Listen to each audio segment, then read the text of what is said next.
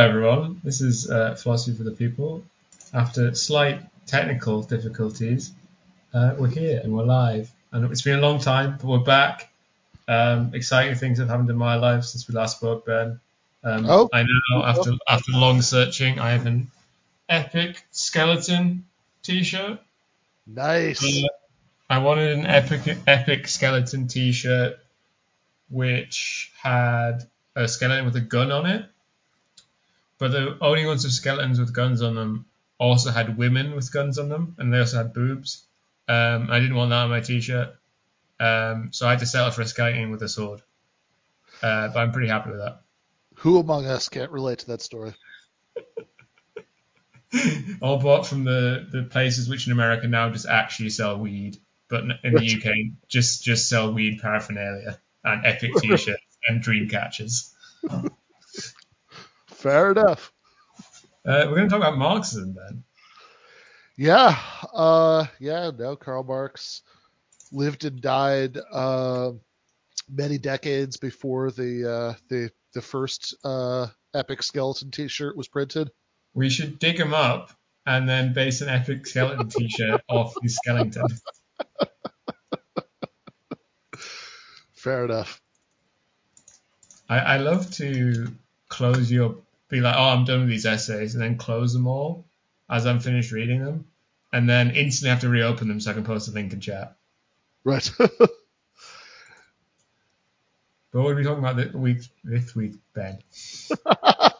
Yeah, so this week we're talking about a book from 1992 called Reconstructing Marxism by Andrew Levine and Eric Olin Wright and Elliot Sober, which was interesting to me when I heard that this book existed, right? So I've been, a while ago, I think I was teaching a class on G.A. Cohen's book, Karl Marx's Theory of History, and Fred Kale used to do all the YouTube stuff for Jacobin, recommended this book to me, or asked if I'd ever heard of it, maybe, and I had not, right? And then I think I actually picked up a copy then, but I didn't start reading it until Tibor mentioned it in one of my discussions with him last year.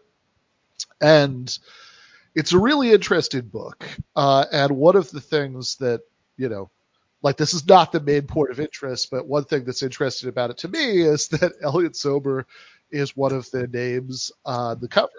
Since Eric Olin Wright is somebody who, I'm sure I first heard his name in like a Jacobin article or something talking about him.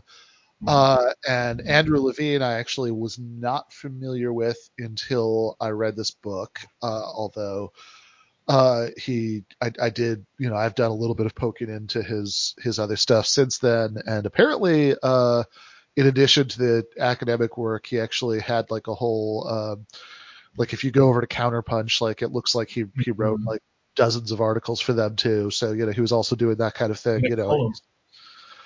yes, something like that. Yeah. He was past, I don't know if, essentially. Right. So, he's passed away since, but, he was seems to have been pretty prolific in the kind of day-to-day political writing as well as the academic stuff.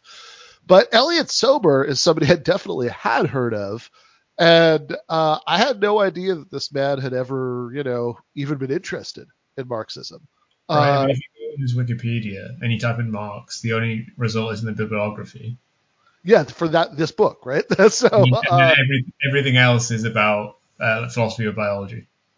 Yeah, exactly. So mostly, the reason that I certainly heard lots about Elliot Sober, during the late Jurassic when I was in graduate school was that, he was a very big deal as a philosophy of science guy, as you say, philosophy of biology. He was somebody who sort of, this is the time when in the, ridiculous country where I live, we were kind of having the last of the school board wars against, about like teaching intelligent design and all of that stuff. And he was he was like a fairly prominent good guy in that conflict, and as an advocate of Darwinian evolution and the separation of church and state and all that good stuff. And yeah, Your sound has just gone bad. I don't know if you've unplugged your mic. ooh, I did not. Let And me. you're now you're normal again. Exciting. I just had to Okay, scare it. okay, all right, fair enough. Yeah, it's the uh, device whose name I'm not remembering right now that you plug the mic into. Uh, Uh, the thingy that bob. Yeah, the thing in my bob, it's blinking as I talk and the way it's supposed to. Hmm. But in any case, that so and he, I don't know, I think he also wrote like a textbook, that I remember from that period. So he was a big deal, but not for this, right? Like, and Mm. it's just interesting that even if watered down in certain respects, we'll get into, right? That like there is like a lot of core Marxist and socialist stuff that's advocated in this book. It's like, wow, it's not a side of Elliot Sober I knew existed. Uh, but in any case, if you're sort of familiar in a general way with um, like Karl Marx's Theory of History, that book that I mentioned earlier, which is originally from the late 1970s. Um, there was another edition that was like 2001, 2000, and that kind of style of analytical Marxism, by which I mean, uh, analytical Marxism in the most general sense, I mean, the sort of closest to a canonical definition I think exists is the one in the introduction to the 2000 edition of Marx's Theory of History, where Cohen says that essentially it's about doing Marxism in a way that uses the methodological tools from mainstream philosophy and social sciences, of sort of ways of trying to think more rigorously that you get from these fields, that some Marxists would say are bad and undialectical, or something like that.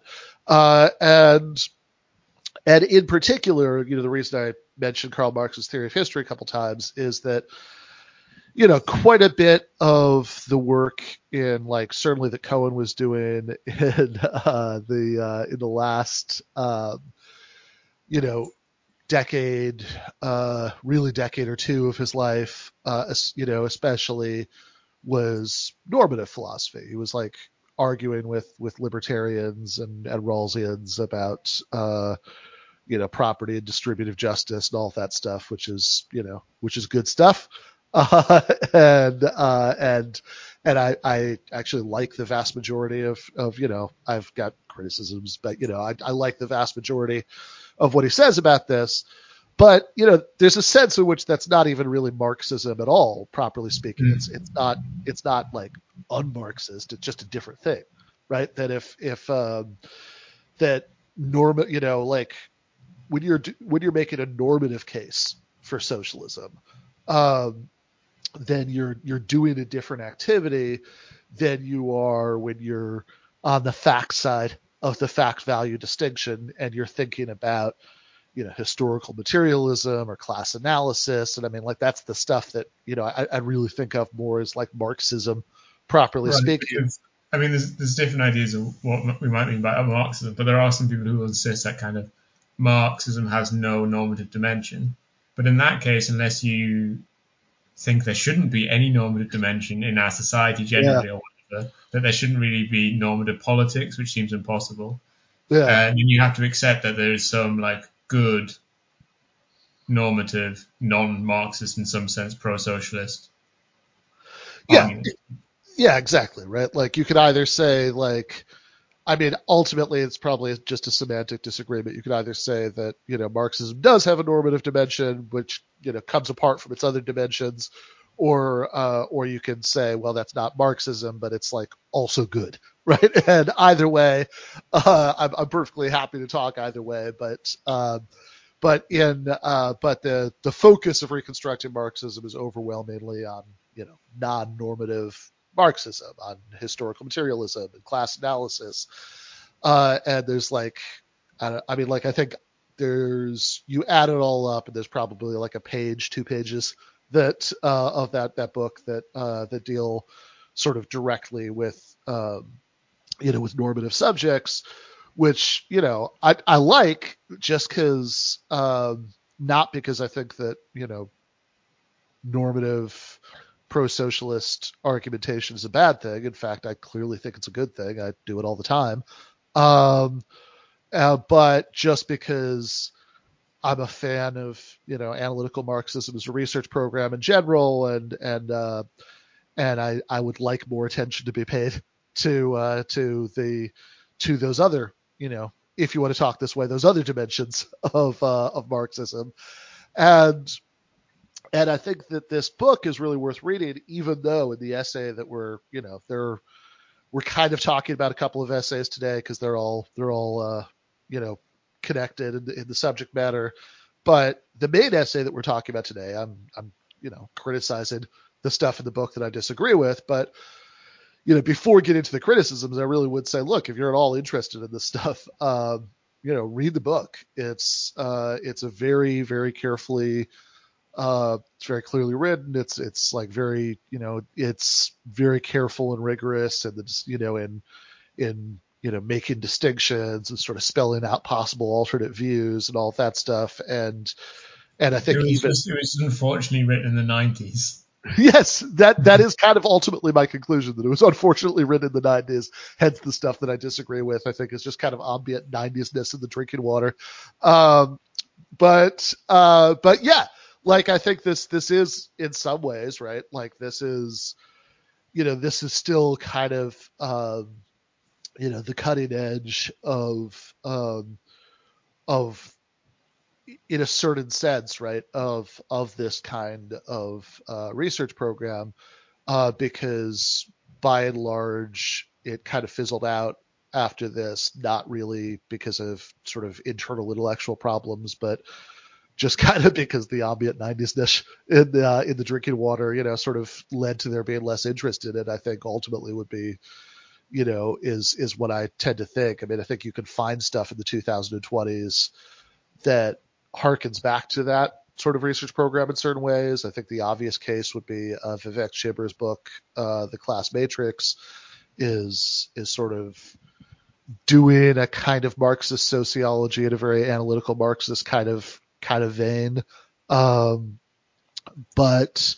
in terms of this sort of big questions about, like, capital M Marxism, what's about Marx's theory of history, about like what exactly we're talking about when we talk about class analysis, how is there some sense in which in which class is more fundamental than other forms of oppression, etc., like that, those kinds of issues.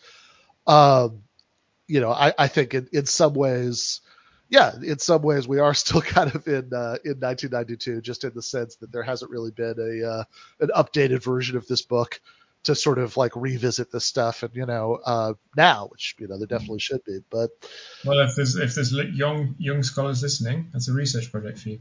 Yes, please, absolutely. So yeah, I mean, the first part of the book is devoted to historical materialism, and roughly the second part is class analysis. And I think they have interesting and plausible things to say about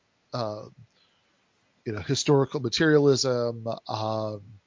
I'm maybe a little bit more optimistic than they are about certain aspects of like orthodox historical materialism, although I also realize that that's like me kind of gesturing at like, oh, I think we could like, I think there's like a decent argument to be made here that I haven't actually made anywhere, right? Like I just I think that you could probably fill in some of those blanks in plausible ways, but basically, where they come down on historical materialism is actually still like honestly, it makes it a little bit confusing to me that Tibor was as enthusiastic about the book as he is, because like I Right. think that I think that I think that it still lands in a much more Marxist place.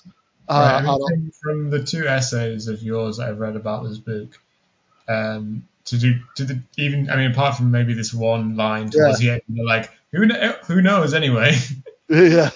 It does seem very, very Marxist, just with an infection of 90s-ness to it, with that, but doesn't really, like, there's so much less Marxist stuff coming out at the same time as this book. This Oh my book seems God, yeah, insanely orthodox in comparison. totally, yeah. I mean, you think about like hegemony and social strategy and all that kind of Yeah, stuff, and exactly. Yeah, I was exactly just thinking of that. yeah, no, definitely. Yeah. So I mean, do you want to do like a few minutes on the historical materialism part, or skip straight to the class analysis? I was going to ask if you wanted to talk about the triangle first, because the Sure. Yeah. triangle's about them all, right?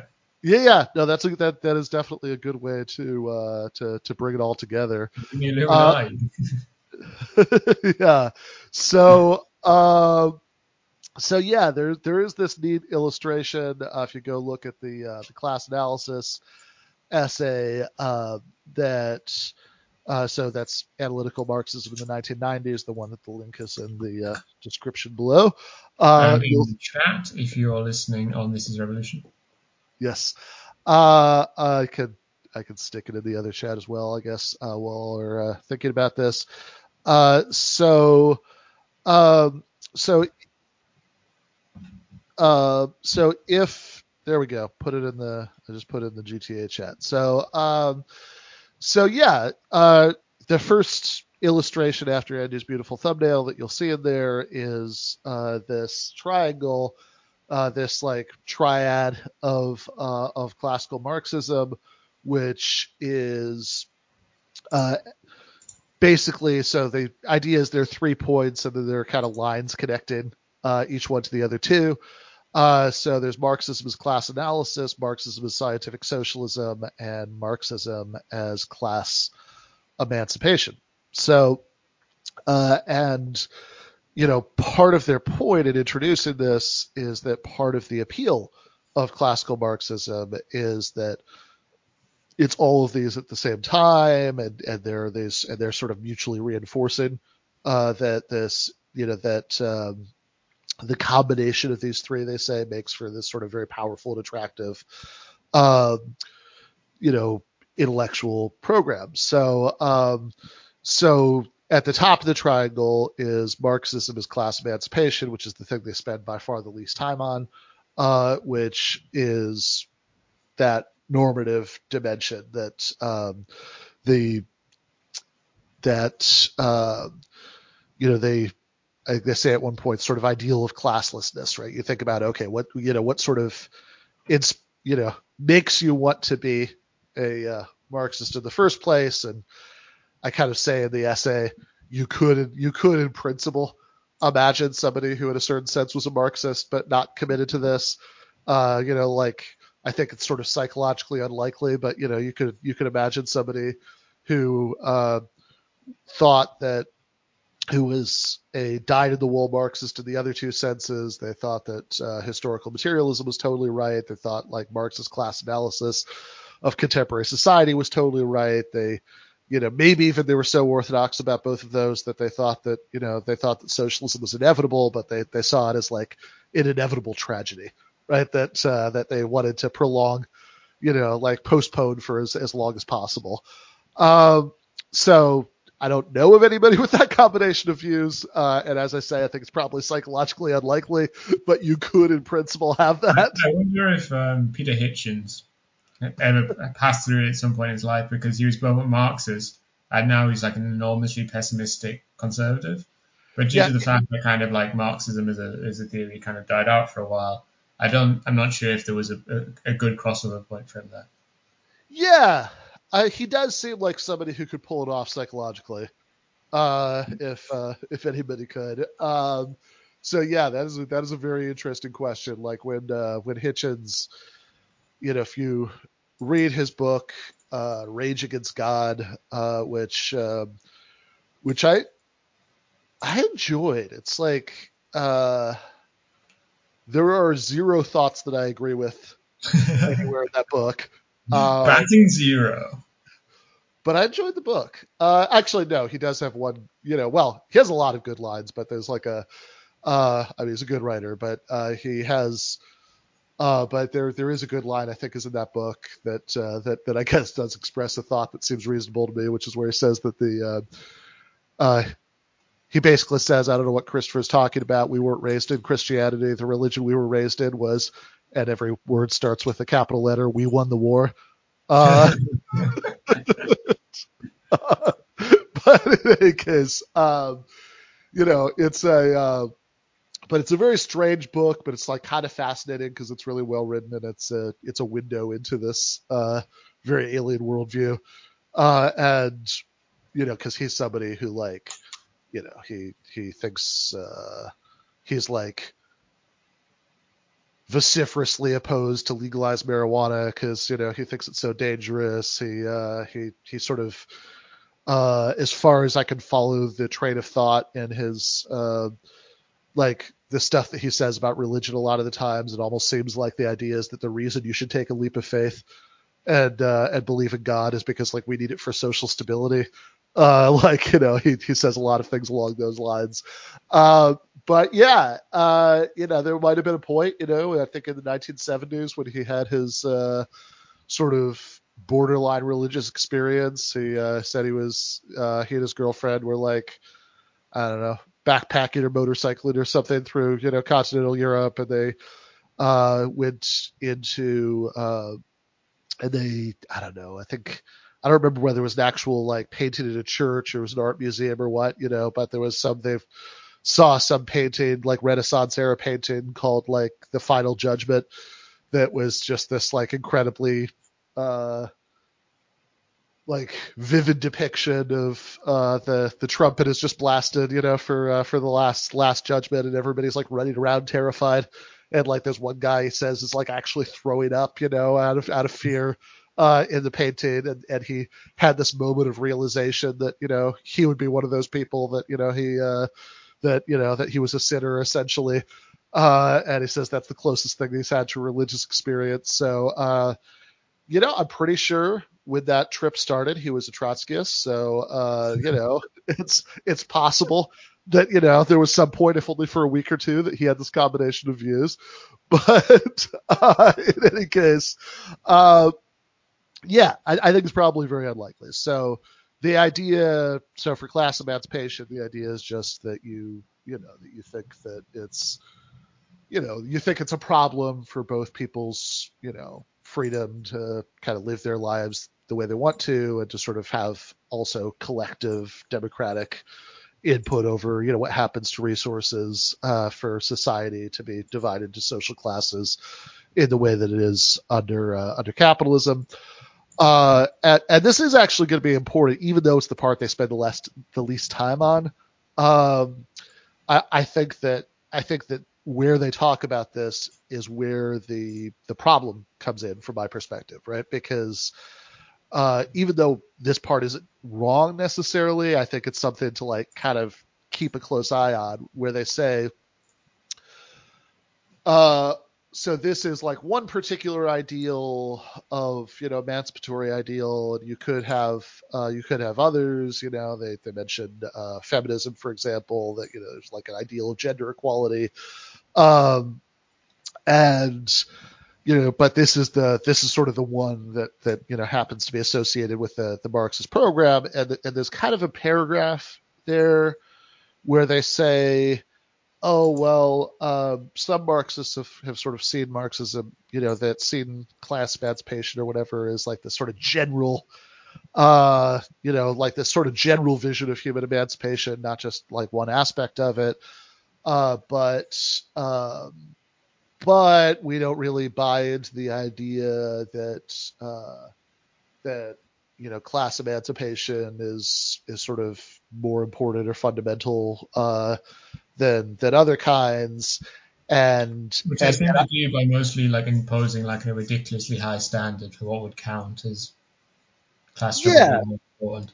Yeah, exactly, right. So this is the thing that I'm really digging them on, right? Because after the historical materialism section, which again, takes up quite a bit of the book. I think it's good stuff. I do think that it like, I think it's like a very sort of ruthlessly calling balls and strikes, but like still quite a bit of the traditional picture survives. Then they go into this class analysis section, and there's this chapter that they kind of refer to in that paragraph that it just said, like, oh, well, we don't think there's, we don't really buy this idea that it's, it's more fundamental. But then you go into the chapter, and it's kind of a strange chapter. It's like, if you're kind of taking it on its own terms, everything that's going on in the chapter, I think, is kind of okay. But like, the way that they're connected it to that sort of broader political issue at the end, I find pretty unconvincing. So they basically say, okay, well, look, if you think that class analysis is more fundamental to what's going on in society as a whole than other kinds of factors, like the sort of autonomous, political, like state level things that, that like a neo-Weberian like Tibor might make a big deal of, or gender structures, for example, then, in order to even evaluate that, we need to take a step back and say, what does it mean to say that, like, one factor is more important or more fundamental than other factors and lead into some outcome? That's the sort of more general, and, here you can kind of see them going into like somebody like Elliot Sober's bailiwick, because he's, is like, this is a very like philosophy of sciencey kind of question, like, like what do we even mean when we say that that like one thing is a bigger or more important or more fundamental cause of an outcome than something else? And they make some reasonable distinctions here, but I think in some ways where I think they go off track is kind of right at the beginning, because they say, okay, there's an obvious sense in which one thing can be more important or more fundamental, like in a pragmatic sense, that it's like, just given whatever questions happen to interest the investigators, right? That they're like, one thing could be more fundamental than another for answering that question. But what we're really trying to figure out is like, whether something could be like objectively more fundamental than something else, and what could that even mean?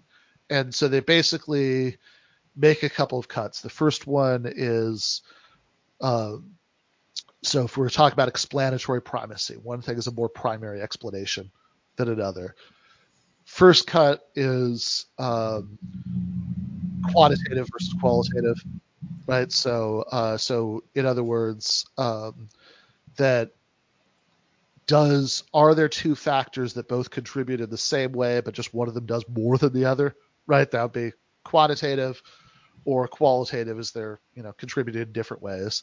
And then within quantitative, they say, okay, we can talk about either, it's like essentially, I think this might not be their exact wording, but it's essentially like potency or frequency. So, so they give the example of like, like primacy in causing cancer between plutonium and cigarettes.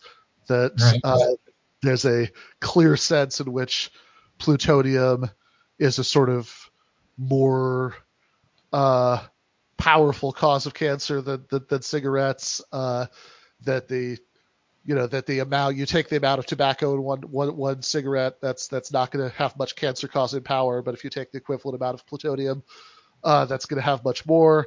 But there's also a sense in which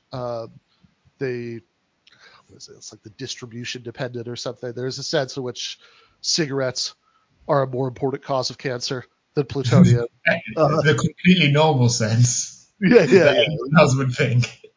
Yeah.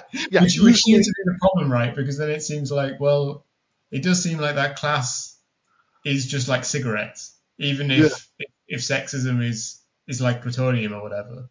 In the fact that obviously there's very particular instances, at the very least, where sexism has more explanation than class power for explaining very particular events once you zoom into the trees. But if we're speaking generally about things like what causes the most cancer in our society, then we should say cigarettes. And if you think about like what kind of social problem is primary, then it seems like we can say class. Yeah. So this is the sort of move that's pretty close to what I end up saying, but I think the important thing to track here, yeah. So cigarettes are a more important cause of cancer in the sense that cigarettes cause a whole lot more cancer than plutonium Every does. normal sense of the term. Uh, but either way, right? I think these are sort of both legitimate ways of using like privacy language when it's quantitative, and and but then they're much more skeptical about claims of qualitative privacy, right? So they do agree that there are qualitative asymmetries in the ways that different factors produce outcomes. That, in other words, that there are cases where different causes enter into the chain of cause and effect in like qualitatively different ways, and that this is the case sometimes for class and these other things. So in fact, like one of the things that class structures often do, and one of the things they say, like Marxists will often point out, is that it sets the parameters of what might happen, right? That it doesn't necessarily tell you this is the exact thing that will happen, but that it sort of limits the range of things that might happen. And they accept that, right? They say, yeah, that is often true, right? But they're skeptical about the idea that this is sort of intrinsically like a more fundamental kind of causation than selection within the parameters, right? So they have this example, like, if there's a bowl of fruit and it has, it doesn't have peaches in it, but I like apples better than peaches anyway, right? Is the parameter setting contribution, part like the absence of peaches for the bowl, or is my preference for apples more, like a more primary explanation of my ultimately having an apple? And they sort of say, well, these are just different, right? One's not more more primary than the other. And I think this is a little bit of extrapolation from what they say, but I think it's probably fair to say that their view is that it's that I think they're sort of a little skeptical about the very notion of one thing being Primacy. qualitatively more primary than another, because I mean, one way of kind of getting at that intuition would just be to say, look, if if you're going to say there's more, like one thing's making a bigger contribution than another, you're making a more claim.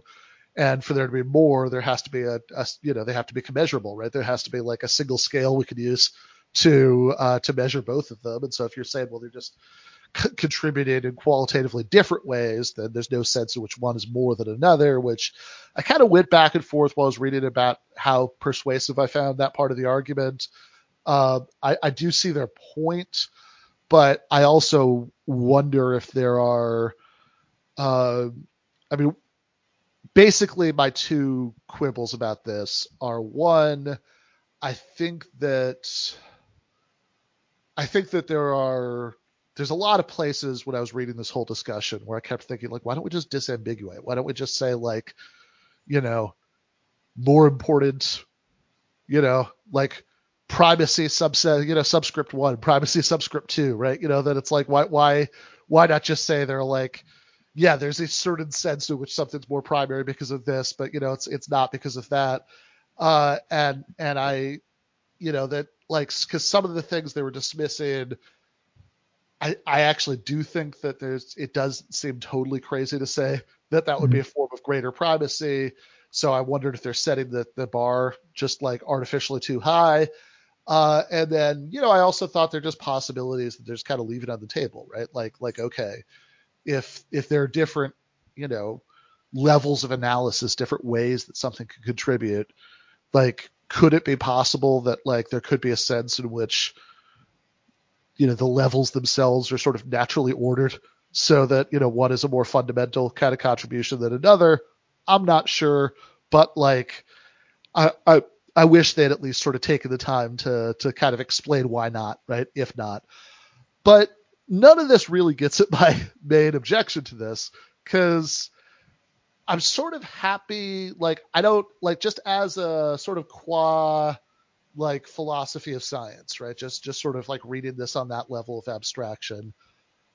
Are they totally right about this? I don't know. Maybe, right? Like, it's not horribly implausible or anything, but I also think that then at the end, when they introduce that, Marxist triad, and say, and they say the thing about class emancipation versus other kinds of emancipation, that there's a leap, right, from there to there, right? Because they reference this chapter to justify that, but I don't think the chapter does justify it, because basically my move would be to say, and like, I get their point, is that like, when we're just sort of thinking about what's objectively more explanatorily primary, you know, is there, for any particular aspect of the society that we live in, is there any guarantee that, class or economic factors is going to have a greater quantitative contribution in that cigarettes versus plutonium kind of way than gender or anything else?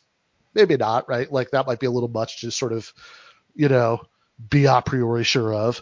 But I sort of don't think it really matters, right? Like, because I think that the thing that bothered me about all of this, where the 90s-ishness comes in, is that there, it seems to me that that there's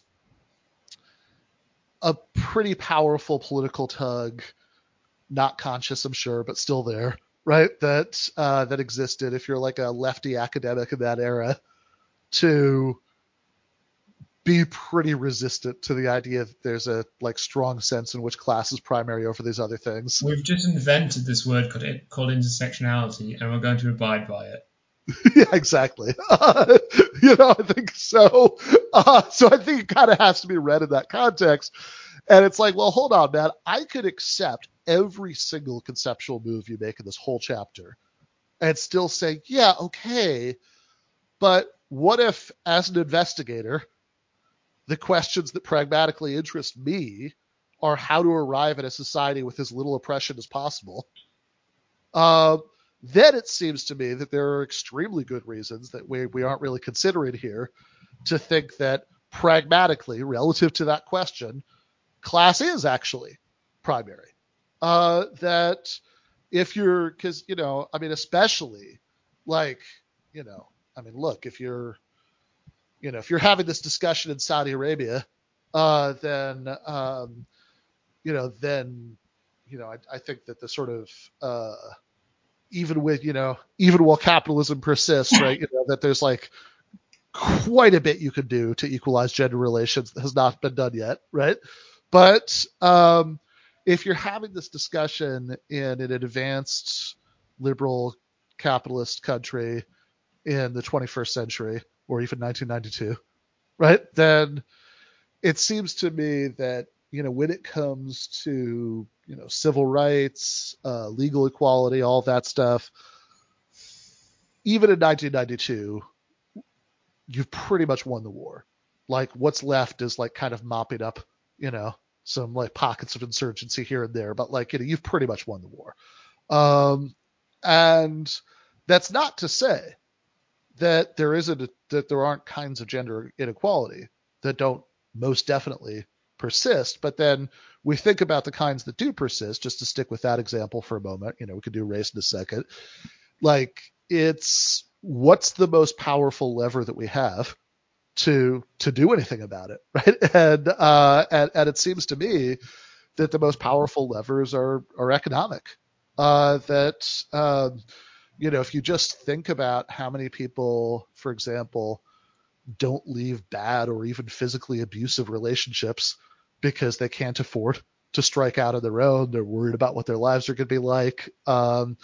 Then this would be a pretty obvious, pretty obvious case, right? Or, you think about the ways that, kind of different kinds of child rearing relationships, different couples, might ideally like to have if they had lots of money, right? That's versus what they do have, right? I think that having a more economically egalitarian society is like kind of the main thing that would address those. And then especially when you start, you move from gender and you start thinking about, race, which I actually originally, for about, I don't know, for like the last 10 months or something, I've been forcing myself to be super strict about this 3,000 word upper limit, for these essays. So originally I had, and then I had to end up cutting this whole thing about ontology of race. I had like 4 paragraphs on that. But suffice to say now, I think the idea that there is this like thing called race that exists is a bit of an issue. It's something that could stand to be a little bit more careful about how we talk about. But racial, it's just not to say, of course, that racial prejudice doesn't exist and have bad consequences in the world. Of course it does. And it's also not to say that racial disparities don't exist. Of course they do, right? Massively. But when you say, so we need to be thinking in terms of this like independent axis of oppression and what we're going to do about that independent axis of oppression, I tend to think that misses the point for 2 reasons, right? So there's a reason the illustration for this one is the 3 authors of Reconstructing Marxism, Wright, Levine, and Sober, plus Adolf Reed, right, as sort of the representative of the view that I find more compelling about all of this. And the sort of, and basically the sort of point that you get from thinkers like him is 2 things, right? One is normative and the other is strategic. So the normative point is, well, hold on. Like if there's this disparity, black people are more likely than white people to live in poverty and thus experience all the social ills that come with poverty. Substandard education, higher crime rate, militarized policing, mass incarceration, all that stuff, right? Okay. Is the thing that's the problem here the disparity or the thing itself, right? Like in other words, if there was some bit of social engineering we could do that would result in exactly demographically appropriate sections of every population living in poverty and experiencing all of those horrors, would we say, oh, good, mission accomplished, we've achieved justice, right? Or would we say, well, actually, this is at least a little unclear, how much this even counts as progress. So that's the normative thing. But even if you disregard the normative point, even if you think, no, all that matters is that there are disparities, I would still say on a strategic level, okay, well, what's the plan? Even if we only take it that that's a problem, it's still not going to be solved by in-job privilege workshops. Yes, right. Yes. That is most definitely not going to be solved by privilege workshops yes, what are those like privilege walks where people like take a step forward or backwards for every layer of privilege that they have. It is weird how much of privilege theory and kind of workshops and so on are about kind of like publicly humiliating workers. Yes, there's so much of that In like an organized, systemic manner. Yeah. Yeah, no, I mean, really... I was going to say, because I get to talk about my PhD for once. Oh, yeah. After kind of the abolition, because you've been talking about how we basically abolished kind of the formal legal inequalities that were part of the early liberal age and the previous feudal age, were especially dominant in the previous feudal age. which were kind of the legal separations between persons. And now there's like one or two that still exist, which is often the common thing where women are excluded from frontline combat service. But apart from that, it's more or less universal that kind of human adults have equal rights, have formal legal equality. But what we're left with after that is two forms of inequality. One of which is kind of material inequality, which is something which is booming constantly, has been for 40 years now. And then there's also the informal inequalities of the social sphere, as Chandler calls them. And what privilege theory and what kind of woke stuff focuses on is very much on these informal inequalities of the social sphere, which is the thing, where like black people get followed around Walmart. Right. But do we really think that like security guards are like so kind of ontologically racist that has more to do with kind of bad training rather than, kind of a poor mapping of who and who is not as poor? Yeah, no, exactly. I think that sounds exactly right to me. I think that there's a lot like that there is a lot of, I think the obvious reality when you're talking about stuff like Walmart security or you're talking about police violence, etc., like the obvious reality of it is that a lot of times blackness is sort of used as a proxy, as like, oh, you're more likely to be poor, which is why every once in a while when you have the like black professor in Ivy League university or something is like hassled in some situation by the cop, it's a scandal, right? Because the system misfired. But yeah, and I think even there, right, the point applies, right? I mean, in a more, I think that's almost certainly that security guard making an error for which they not get fired for, and one which they wouldn't do if they had correctly kind of assigned the demographics of the person. What they're doing is because they're racist and because they live in a racist society, they're accidentally misattributing this black person to be like a poor person or a disruptive person or so on. Yeah, no, exactly. And if you want to solve that problem, I think there are good reasons to think that moves even partially right in the direction of a more materially equal society are going to do more to solve it than consciousness raising Walmart security guards. And I mean, look, so yeah, clearly all of the sort of, ritual abasement at work, is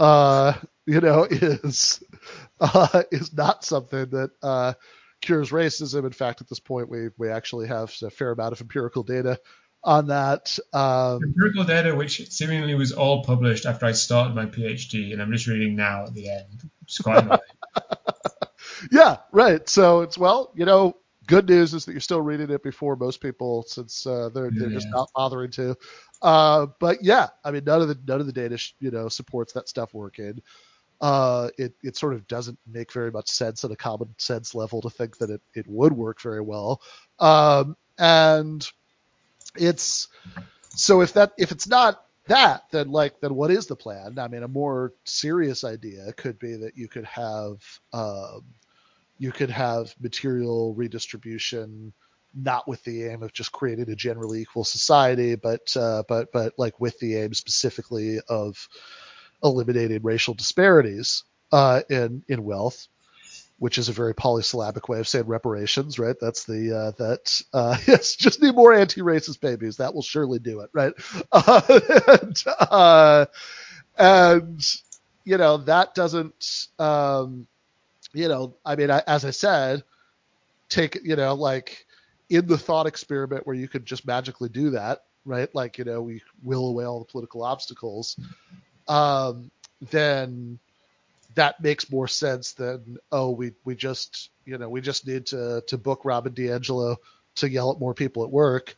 But also it's sort of the ultimate, it's like the South Park thing with the stealing underpants question mark profit, that like where what's the scenario where this would actually happen, right? Like Yeah. this is Well, you I know mean, I was going to say that actually discursively, it does actually have the effect of really challenging something, but the thing it really challenges is the thing we'd want to keep, which is kind of these liberal rights that we've won. yeah This is no this is what Lewis Gordon says about this, a professor from Connecticut. He says that these legal rights, these formal things, things that are called privilege, are things that we should all want. And yeah so, discursively, it actually flips everything around by it essentially denounces all the good things we do have because some people lack them, which seems completely backwards. And intentionally, privilege is trying to flip the discursive frame around in this way, but it flips it around, it looks really bad. yeah no I definitely agree with that. I actually wrote an essay for Arc Digital Media, I think maybe back in 2020, called The Problem with Privilege Talk, which is something that I think I might have had to cut out of an early draft of Canceling Comedians, but but essentially it was making this point that like, look, I really, I suspect that part of what it gets down to is a lot of liberals feel uncomfortable using the word oppression because like that has a very I don't know, like retro new left kind of sound to it, right? Whereas like privilege goes down a little easier. But it's actually really bad to redefine things that absolutely everybody should have I think as a big appeal of it is because from the start, privilege has been regarded as something that people are unaware of. right. So you do this thing both of revealing, but saying it's kind of not your fault in another way, like kind of it was hidden from you, and now it's shown, and you can do these things. But you know, it's not like racism that you've obviously see every day. White privilege is this hidden thing, Yeah. That's the invisible knapsack, right? That was the Yeah, Peggy yeah, yeah. McIntosh thing. Which some of that, if you actually read that list, some of it is absolutely insane. Like just because it's like I mean, the most fascinating one is she says that one of her privileges as a white person is the ability to easily get an academic article on white privilege published, which is like, no, of course it fucking isn't. It's because you're an academic. yeah, exactly. That's such an obviously more over-determining factor than that you're white. Yes, in fact, it'd probably have been easier if she was an academic and everything else was the same, but she wasn't. Like realistically, uh, but but yeah, the one I always found like bizarre was that's a white privilege that you can go into a record store. You can tell it's an old article, right? That there are more record stores, but go into a record store and easily find music made by people of my race. It's like, is the history of popular music in Peggy's alternate dimension very different from ours? Because that is not an exclusively white privilege, let me tell you. But but yeah, like a lot of the list is just like, oh, just kind of being treated with the respect that like any person should be, right? It's like, Yeah. no, that's not a privilege. That's not something. It's like, oh, look, I just discovered that I got this without earning it. It's like nobody should have to earn that, right? That should be a default for everybody. And like a lot of the stuff I would see over the years, um, I feel like I see a bit less now, but it's hard to tell whether that's It's actually really interesting. In her second article on privilege, she uh, kind of makes this point and makes the point that there should actually be a careful distinction between the things we'd wish to universalize and things we would wish to abolish. Like we would want, for instance, like the ability for male academics to kind of talk down to women academics, not to be universalized to women academics, but got rid of, what other things would want to be universalized. But then she drops that and doesn't elaborate on in her future privilege work, and then no one takes her up on it. So yeah, then we just do the basic version of privilege. It's weird. She actually yeah. No, says in that the is second article, I think now privilege is out of date. in like the second article on privilege, And on then white privilege. so the moment of lucidity passed and she went right back to it. Yeah, right. Like, but so yeah, I feel like I see this less now. I don't know how much that is a larger political cultural vibe shift, and how much of that is just that I've managed to surround myself with people I find less annoying. But like I feel like I used to see this a lot in cases where like some I don't know, like some group of like right-wing white people would be in a confrontation with the police, but like, aha, white privilege, they didn't just kill them all. It's like, okay, Yeah.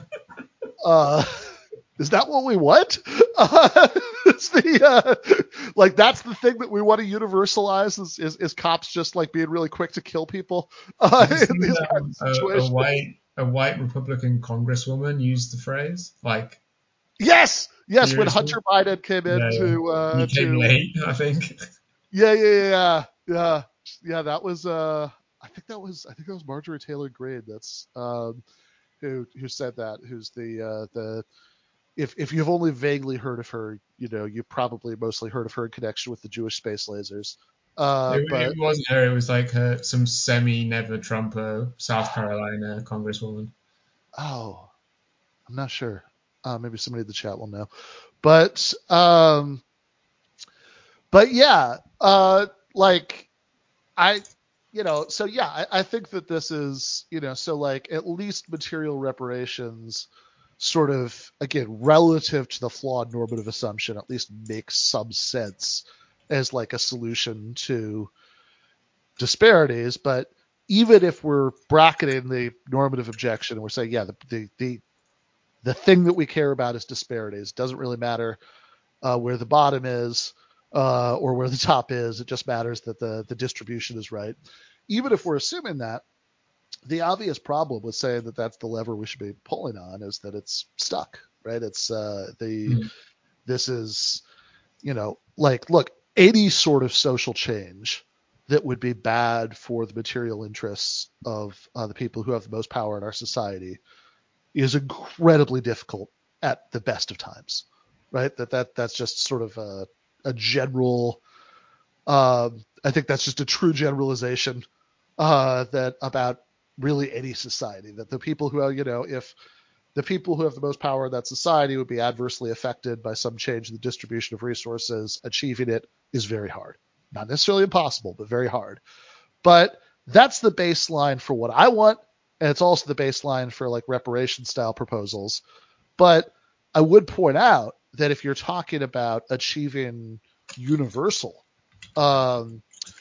economic redistribution, right? So you're, like, just to pick a sort of incremental social democratic example, you're talking about, for example, fixing the disparity in how many, the percentages of white and black people who don't have health insurance by just having universal health insurance for everybody. Then relative to the fact that, sure, very, very tall mountain to climb politically, but at least it's possible in principle to see how you could get together a majority of the population on board with that proposal, which really seems like a bare minimum necessary condition for overcoming the obstacles to any kind of proposal for redistributive social change. Whereas if you're talking about proposals that sort of by definition only benefit some people, and not most people, then that seems just much more difficult on its face, right? Like this seems like a pretty obvious. This seems like a pretty obvious problem, and one that generalizes, right? So I think there's both a sort of normative thing that you alluded to earlier. You said, okay, look, uh, it's actually a good thing that we have certain kinds of ideals of like liberal universalism in place, that that everybody should get the same package of rights no matter what. Like that's sort of, I mean, view from 10,000 feet, right? That's the bourgeois revolution, which was a good thing. And and the sort of completion of it through the civil rights movement, and and legal equality for women and all of that stuff was a good thing, right? Like that's a good foundation to build on. And so I think I think trying to kind of undermine it in a way that would restore differential legal statuses, even with an anti-oppression intention, is something you should probably be real careful about in any case, right? But then beyond Degrowth, but for rights. yeah, exactly. That's degrowth and human rights. That's which I tend to think would also come from the usual kind of degrowth anyway. But that's but even if you're not sort of troubled by the normative worry, it's still just strategically, like I think it remains true that the best, like your best shot at getting social change that would adversely affect the interests of the people whose interests are most powerful is by making your pitch in a way that at least can appeal to the majority of the population.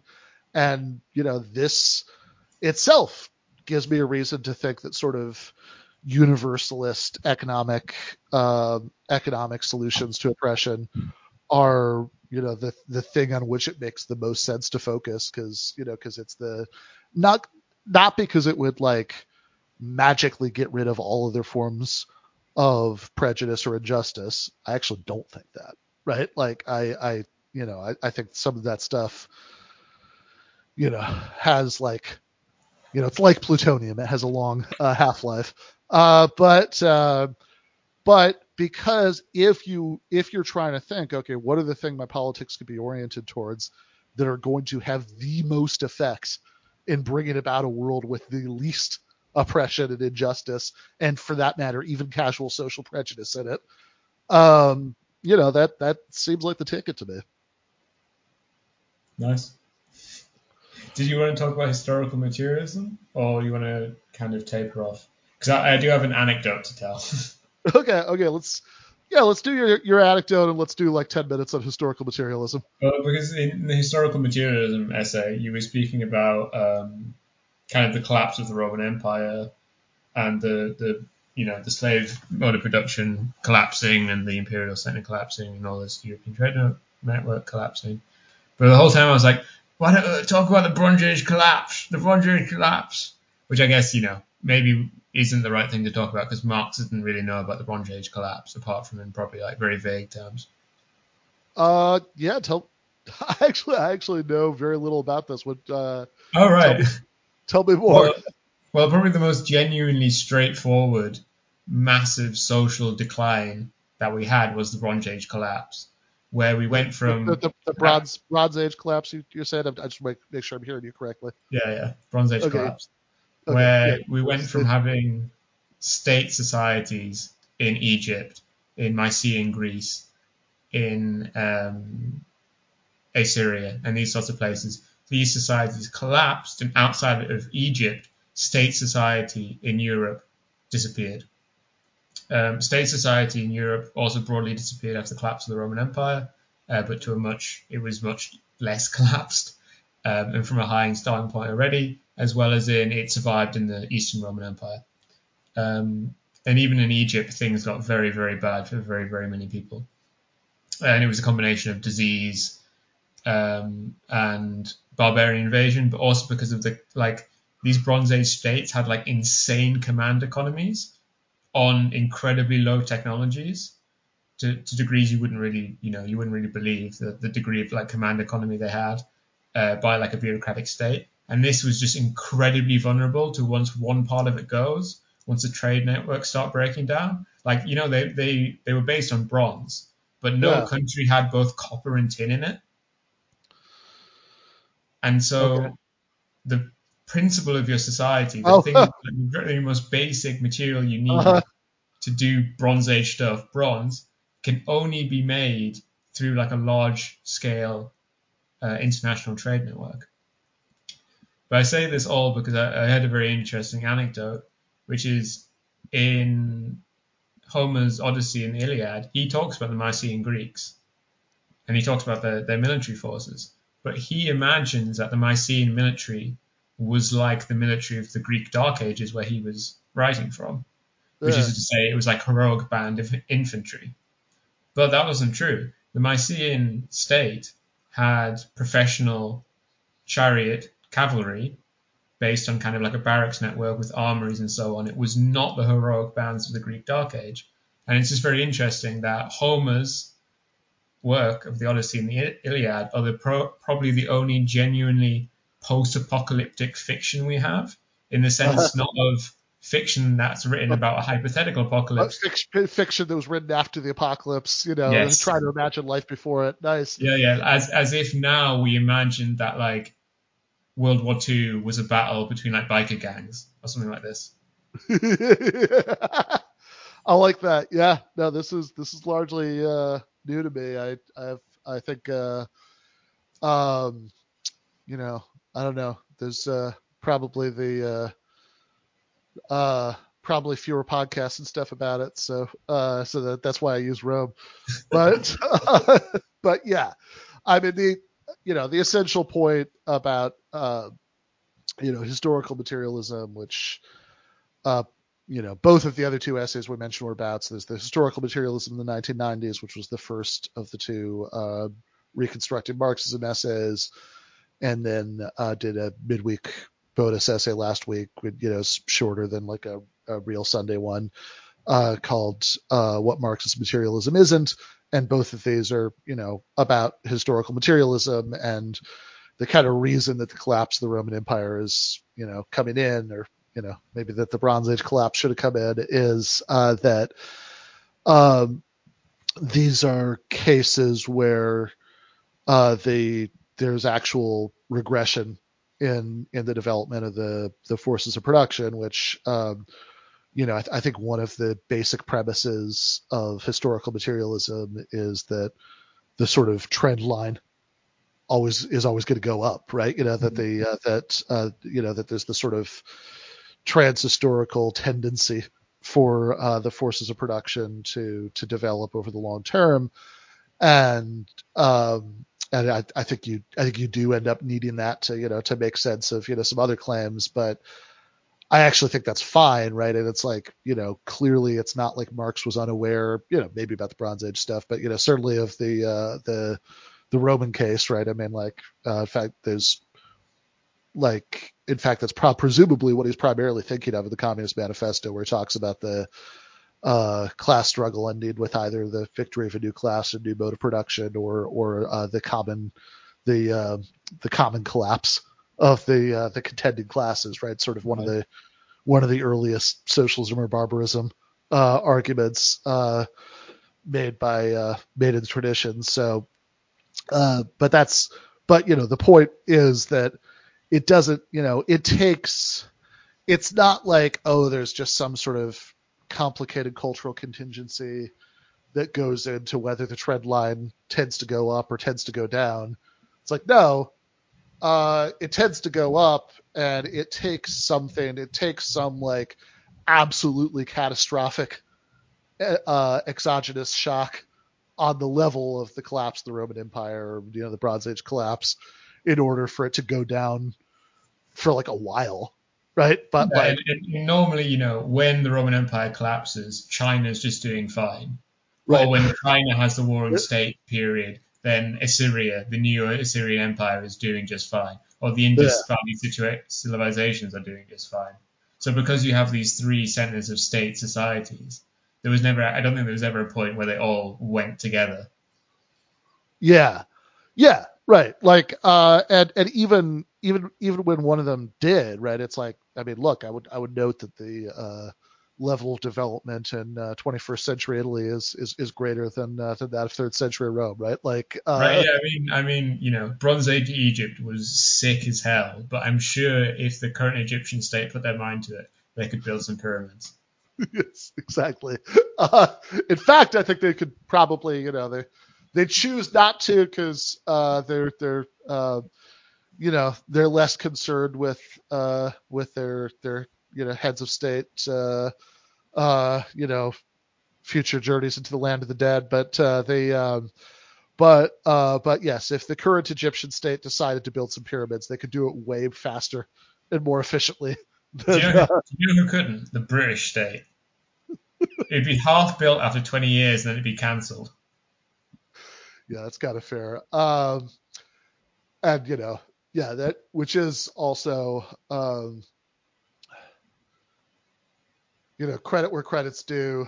Uh, I saw a good post by Sohrab Ahmari earlier today where he's saying like that there is actually like some genuine insight in all those complaints about like what happened to the flying cars we were promised, that it's like the mid-century, he said like New Deal era, technological innovations were awe-inspiring and terrifying, nukes, going to the moon,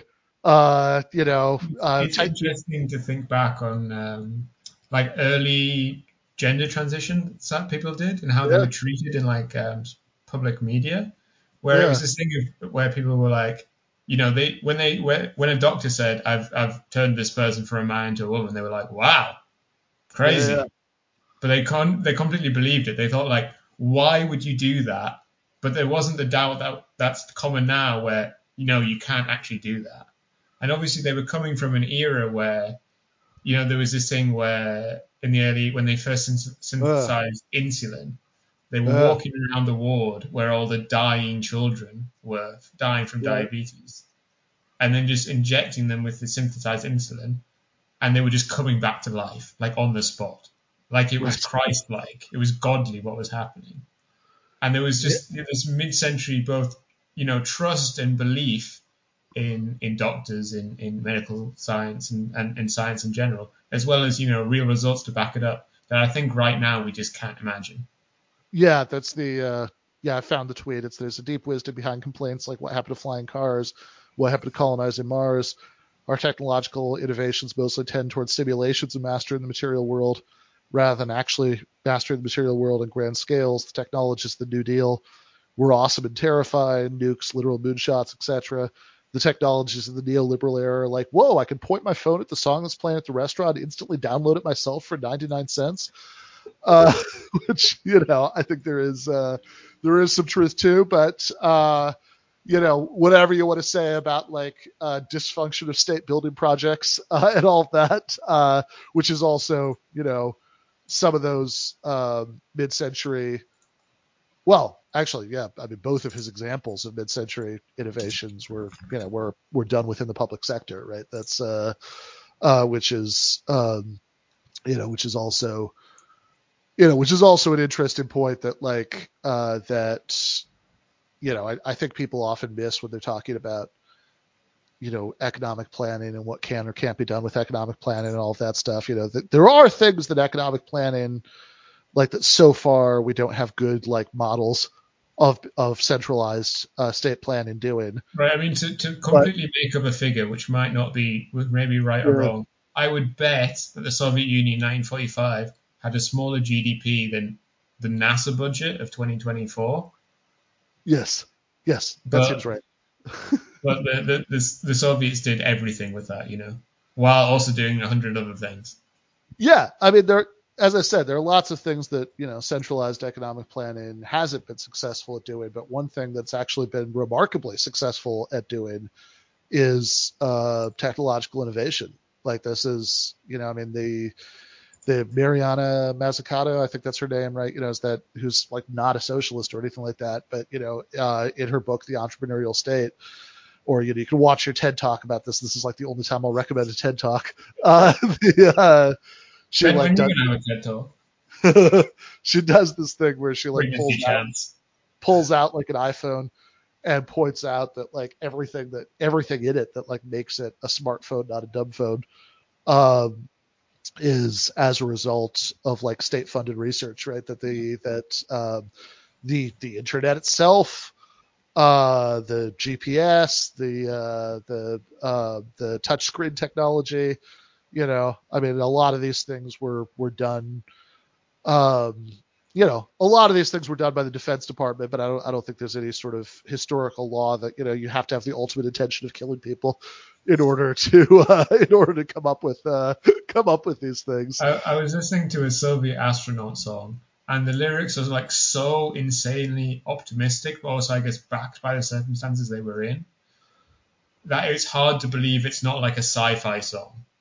Like Yeah. something written in the 20th or 21st century, but meant to be set in the 23rd century, but was something written in the mid 20th century, meant to be written then. The one thing that gives it away is that in the first verse he talks about having a final smoke before they launch.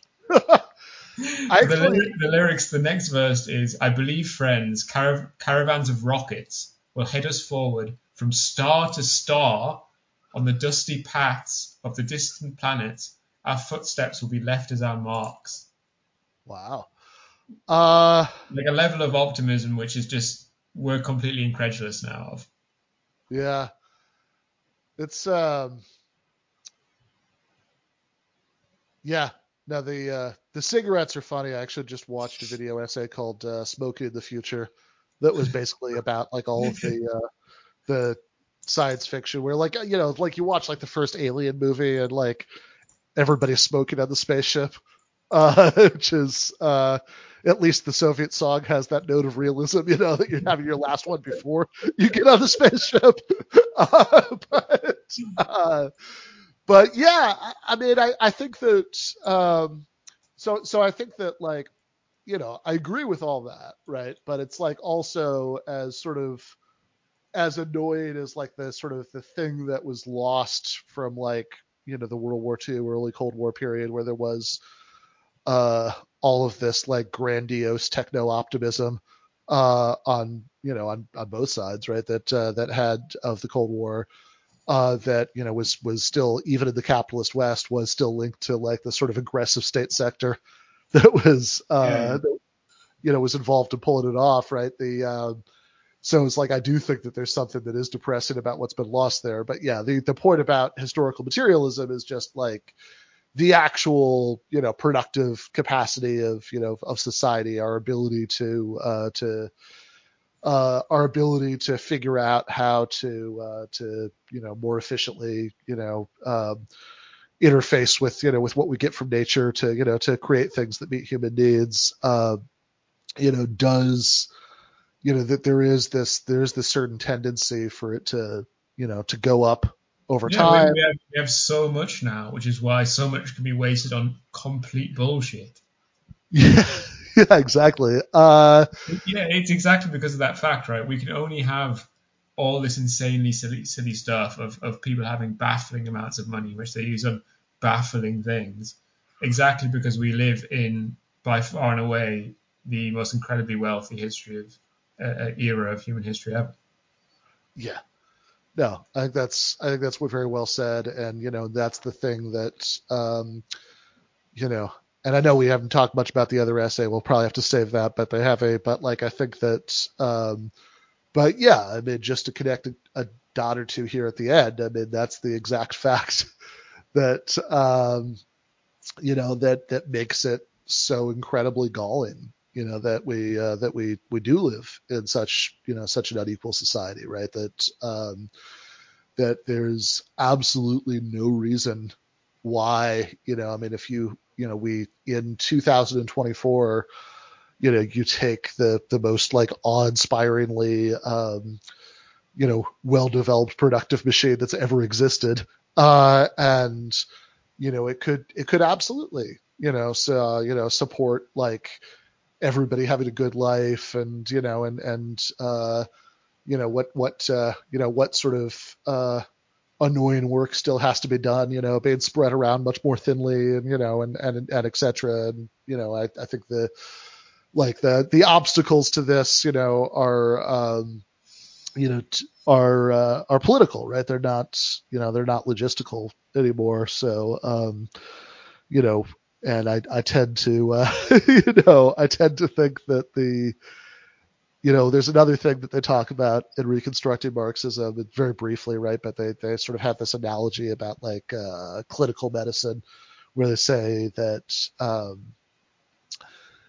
the way when they think about class analysis, that there's supposed to be this kind of feedback loop between Marxist theory and Marxist practice, um, that the same way that like sort of what happened in a clinical setting would inform theory and all of that stuff, and they kind of say, well, for better or worse, this is broken down, to a great extent, because the sort of traditional Marxist parties that existed in various places around the world in 1992 were, in various places to various varied extents, were rapidly shedding that. But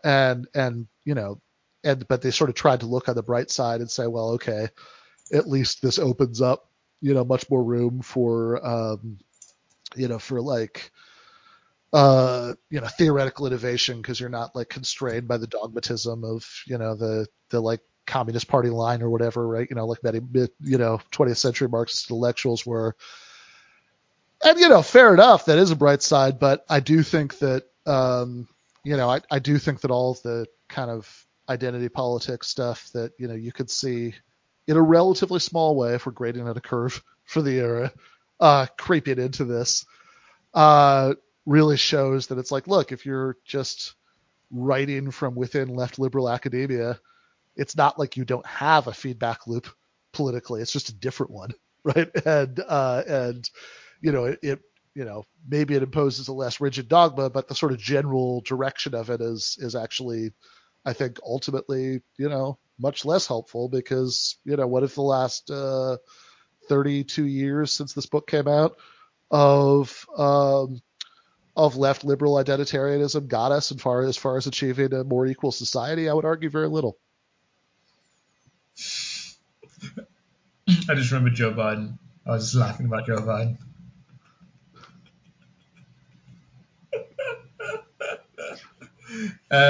Kamala Harris is pretty. Gotta spell that out. No, I just remember Joe Biden. It's really funny because like that he exists. Yeah, I mean that's the end of 30 years of liberal identitarianism. It's Joe Biden is president in the year 2024. And it's meant to be the most important thing in the world that he remains president until 2029. I mean, I don't know how realistic that is, but even if he wins the election, but I don't know if you've seen some of these recent press conferences. The man is in bad shape, but we could get Kamala. If he can limp through the election, we could get Kamala Harris as president. In which case, the press conferences would get much less sad, but also much funnier. Yeah, she's on a much more fun collection of drugs than Joe Biden is. Exactly. He's on like amphetamines and things to make his heart not stop, while she's on like 4 different kinds of Xans. That seems right. And it's that. But there you go. That's what the last 32 years of left liberal identity politics have given us is these people. And I don't know. I'd rather not. You gonna watch the Super Bowl? No, I don't think I am, because I would have, but the Detroit Lions broke my heart by not making it. I hope Taylor Swift loses. Yes. Yeah. No, I saw somebody. I think this was ironic. I don't think this was made by somebody who actually thinks this originally. I mean, I saw like the leftist posted it, but it was like this meme that was like, yes, very good, as it should be. This meme that was like, San Francisco, it was like Team Jesus, and then, it was the Kansas City Chiefs, Team Soros, and had like a picture of Taylor Swift, and that's which would be particularly good if San Francisco of all places, got to be Team Jesus, and Kansas City was Team Soros. Yeah, it's funny how things keep flipping around. There's this thing of American conservatives, they're opposing apple pie, it's liberal. Yeah, exactly. So what are you writing next week, and what do you think we're going to be streaming about next week, Ben? Subject to change, but it's good to tease them anyway. Yeah, fair enough. So you know what? I think regardless of what I write next week, I think we should cover the essay that came out today, because we didn't do it today. So that's the one on Jeremy Kauffman, who is a libertarian entrepreneur and politician, and a some bizarre views that he expressed about property rights and sexual autonomy, and this is and that's what I was talking about in that one, and that seems like it would be a fun stream. So we should do it. On self ownership, right? Yes, exactly. Yep. Yeah, which does seem to be like a very bizarre and particular thing, which could only emerge out of a certain kind of like analytic political philosophy. Yeah, I think that's right. I mean, If you can only own your body if you aren't a body, right? it's an interesting question. Yes, what's self ownership? You're owning yourself, but yeah, it's an Like there has interesting. to be some alienation between the things. Yeah, I think people who talk this way are very confused. That's what I argue in the essay. But that the idea that your rights over yourself are a kind of property sort of makes very little sense when you actually start to dig into it. And I don't know. I mean, I always think about that line in the manifesto about all relationships between humans being reduced Yeah, to yeah, yeah, yeah. cash nexus. That this is sort of an extreme nerdy philosophical instance of that being done. That it's like, It was oh interesting. There was actually a thread about this on As Philosophy recently, where someone was being like, well, if you have self ownership, then you have a complete right to dispose of yourself as you wish. People were like, well, that's normally not true with normal property rights. So, uh like in like the sense that you can't burn down your own house. oh yeah, you could it's an interesting question actually. So you could have like what could you Like, because like the problem. what would self ownership seems like bullshit, but wouldn't even establish that much in the end because there's plenty Yeah, of stuff which is owned by us, but we can't do loads of different things with. yeah, no, it's an interesting question. Like, what rights actually go into property rights and what don't? I mean, like, as far as burning down your house, it's like maybe if you live in the middle of nowhere and it's like a very carefully controlled fire, But maybe. otherwise, if you live in a terrace, then it's not happening. Yeah, exactly. Yeah, if we flip it back to abortion, and obviously pro-life people think Yeah. babies or people or whatever. I can't kill someone just because he's in my house. Yeah. It's an interesting point. Yeah, I think what exactly this does or doesn't follow from it. It's also an interesting question. Like, I don't know if we lived in a libertarian utopia, if the somebody was in your house without your permission, Utopia. could you just kill them? That's I hope not, but I guess you'd have to ask a libertarian about that. That's yeah. I think I think if the yeah if they were dug in so well that like there was no way to get them out of your house except for killing them, then yeah, would that be okay? Yeah, no, I think this is like I actually like this it's a different one than I give in the essay, but like I think this is maybe another reason to think this is just a really bad model Yeah. for sort of trying to make sense of what kind of autonomy we think that people have. But yeah, Uh, I think it'll be an interesting discussion also because I'm very against the idea of kind of consent-based morality anyway. yeah, well, hope there's a little bit of consent-based morality in there, or else you